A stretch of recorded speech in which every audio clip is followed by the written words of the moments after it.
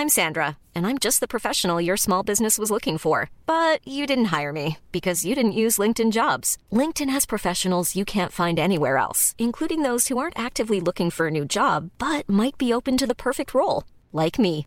In a given month, over 70% of LinkedIn users don't visit other leading job sites. So if you're not looking on LinkedIn, you'll miss out on great candidates like Sandra. Start hiring professionals like a professional. Post your free job on linkedin.com/people today. One size fits all seems like a good idea for clothes until you try them on. Same goes for healthcare. That's why United Healthcare offers flexible, budget-friendly coverage for medical, vision, dental, and more. Learn more at uh1.com. What's up guys, Headphones Neil here, back with an Android app review. So in today's review, I'm going to share a way to easily organize your widgets on your home screen by creating a widget in an app called Pop-Up Widget. So what the app allows you to do is really simple and straightforward. If you have a widget or multiple widgets you'd like to have on one home screen instead of, for example, 3 widgets on 3 home screens, or filling up your whole home screen page, then Pop-Up Widget will help you organize that. So what you'll do is you'll install the app from the Google Play Store, and you'll get a shortcut to create as many widgets as you want. So you'll see I already have one for my calendar, so I can easily touch the calendar icon on my home screen, get a pop-up widget with upcoming events and things like that. But you can do the same thing with any available widget that's available on your device for an installed app. So when you click on the plus button at the bottom right of your screen, you'll get a nice menu showing apps with available widgets and the number of available widgets per app, and you can scroll through to see all apps that are available. So for this review, I'm going to create a widget for I'll do something simple like my Chrome bookmarks, because I have, lately Wordle has been the craze, so now I'm currently playing Wordle for words, Schollardle for academic words, Wordle for Star Wars, Nerdle for math, and as you can see on my home screen, I have 4 shortcuts set up for them. But let's say I want to save some space, and same thing for Facebook and Twitter if I currently use the mobile sites instead of their apps. So let's say instead of 5 positions on my home screen, I want to just have 1 position to access all of them. That's where pop-up widgets comes into play, so I can have a quick access to my Chrome bookmarks and access them at the touch of a button. So what you'll do to get started is in Pop-Up Widget, you're going to click the plus sign, and then you'll go to Chrome and you'll see that you have the Chrome bookmarks widget available. So you'll touch that. You can set the icon to use, so you can use a custom icon, or the default icon for the app, or set a custom icon. So if you have an icon pack installed, you can use a different icon, and then hit OK. You can set the title for the shortcut. So in this case, I'll just do bookmarks, something very simple and intuitive for me. You can set the background, so if you want a transparent background, a different special color or things like that, or if you want to use one of the built-in skins, you can do that as well. So I'll just do a solid color in this case.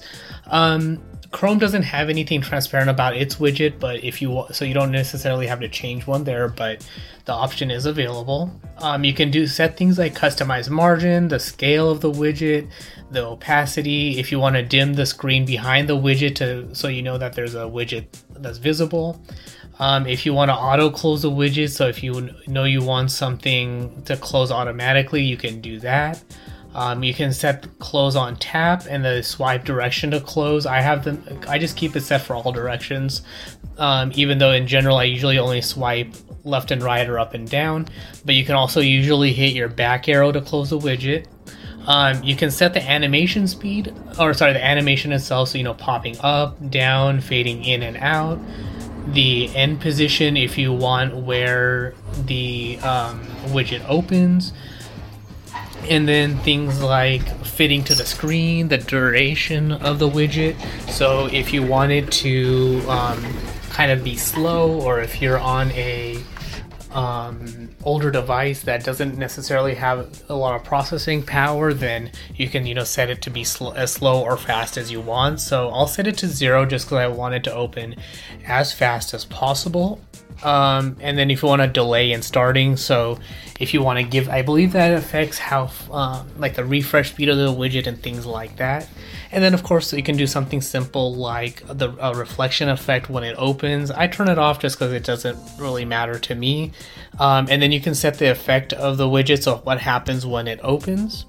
And then before you finish, you can also resize the widget so you get a little preview of what it's going to look like. So in this case, I want to expand it a little bit so the default size of the widget is properly fit to the size of whatever I'm looking at. So there's a size there. So we're all set with that. So once you hit back, your pop-up widget is now saved. From there, you'll touch the title of the widget and it'll ask you if you want to create a shortcut for the widget to add to your home. You'll hit OK, and kind of like setting a website shortcut in Chrome to your home screen or from your browser to your home screen, pop-up widget gives you the same kind of option. So you can add automatically or drag it to your home screen. So now we've created the shortcut. So now when you touch it, the pop-up widget will open. Now this position is not very, user-friendly in the way that it's not easy to access. It showed up at the top of the screen.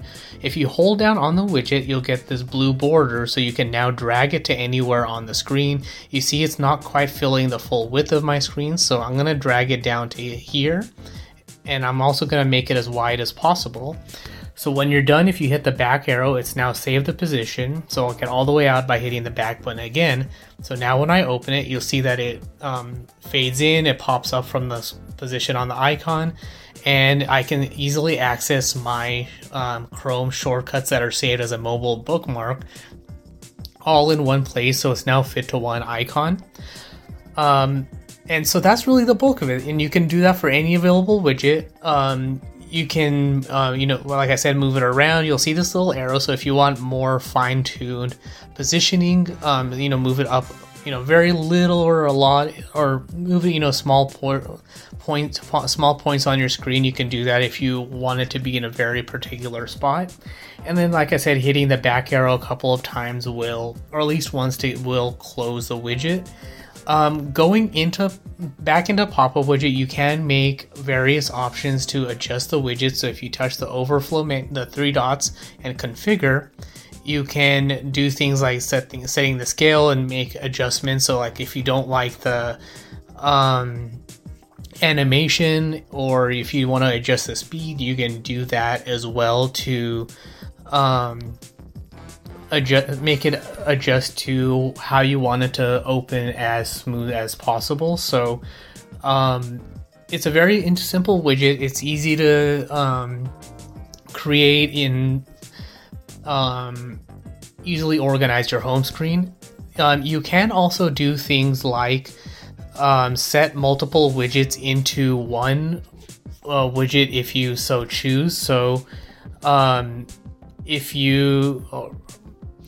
essentially you'll want to hit these check marks at the top right of the screen, select the widgets that you want to add, and then hit the check mark. That way, if you want to have, let's say if you have weather widgets with one set of widgets for your daily forecast and of weather, and then another one with the hourly forecast, then you can put them all in one widget and then touch the icon and have them all show up. So instead of 3 widgets or 2 widgets or whatever on your home screen, they're now tied to the icon, so you can touch the icon and view that forecast or multiple forecasts all at the same time as saving the space on your screen.